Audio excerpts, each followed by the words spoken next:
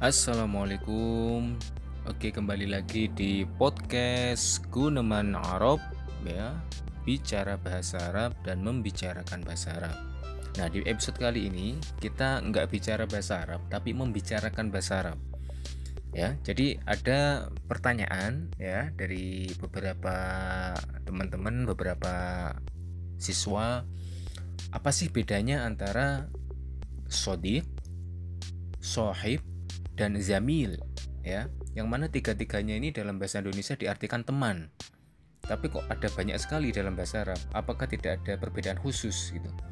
Jadi perbedaan antara sodik, sohib, dan zamil. Nah, ini langsung saya cari, saya bacakan dari Al-Mu'jamul Wasit ya, di kamus Al-Wasit. Ini kamus Arab-Arab ya. Jadi kata bahasa Arab dijelaskan dengan bahasa Arab juga ya. Langsung saya bacakan mulai dari kata as-sadiq. As-sadiq ya, sodik. Di sini dijelaskan sodik itu as-sahib, as-sadiq, al-wad ya. Jadi di kamus ini dijelaskan kalau sodik itu sahib.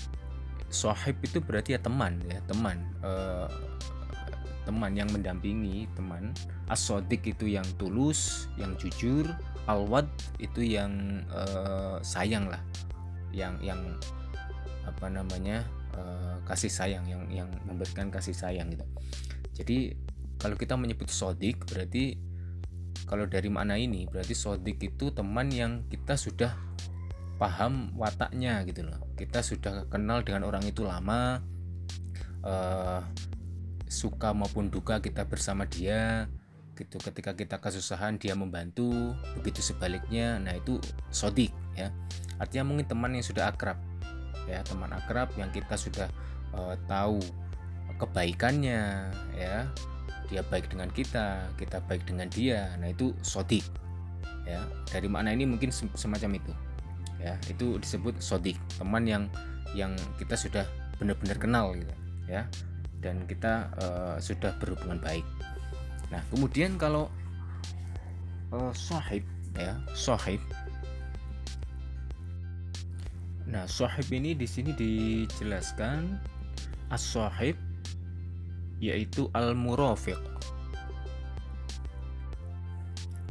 Ya, al-murafiq.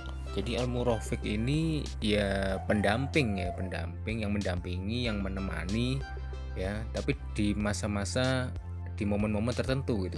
Jadi mungkin contohnya kita contohnya pergi ke suatu tempat pariwisata gitu ya, kita ditemani seorang, katakanlah itu guide ya, guide. Kemudian kita kemana-mana diantar orang itu ya, kita bisa sebut dia itu sohib juga ya, ada sohibi ya. Jadi walaupun kita nggak kenal dia itu namanya siapa, rumahnya mana, nggak tahu, tapi dia menemani kita selama sehari itu ya, untuk pergi ke suatu tempat gitu ya, menunjukkan ini itu ya, itu bisa disebut sohib ya, yang menemani ya, maknanya umum ya, yang menemani, mendampingi, itu sohib. Atau makna lain contohnya, saya mau daftar ke kampus gitu, masuk kampus, saya tanya orang, Pak, pusat informasi di mana gitu. Oh, di sana, silakan, ayo saya antar. Saya diantar oleh orang ini ya, kita diantar ya, sampai ke ruangannya, ke tempat itu gitu. Nah, ini bisa kita sebut ini namanya sohib gitu, walaupun kita kenalnya baru beberapa menit yang lalu gitu, dan setelah urusan selesai mungkin kita berpisah gitu ya, itu sohib ya, ada sohibi ya. Jadi ini temanku, jadi ya yang menemani saya mengantarkan ke kantor pusat informasi tadi gitu ya, sohib ini namanya ya. Jadi kalau dari maknanya mungkin semacam itu. Sohib juga diartikan di sini malikus syai', jadi pemilik sesuatu ya, seperti istilah yang sudah lazim itu ya, sohibul bait ya, pemilik rumah ya kan, sohibul hajah yang memiliki hajat ya. Nah, itu sohib, mana lain dari sohib. Nah, kemudian untuk yang zamil, zamil ini di sini maknanya az-zamil yakni ar-rafiq fil amali awis safar. Jadi rafiq itu rekan dalam pekerjaan ya, rekan dalam pekerjaan. Contohnya mungkin teman sekantor, teman sekomunitas teman seklub, mungkin ada klub goes lah mungkin sekarang ngetren itu ya. Nah itu bisa disebut zamil ya, walaupun kita dengan mereka nggak akrab-akrab banget gitu ya, tapi karena satu komunitas, satu teman kerja, nah itu teman sejawat lah istilahnya ya mungkin. Nah itu disebut zamil ya, zamil ya itu zamil ya. Awis safar, rofik fil amal awis safar, atau dalam perjalanan, dalam bepergian.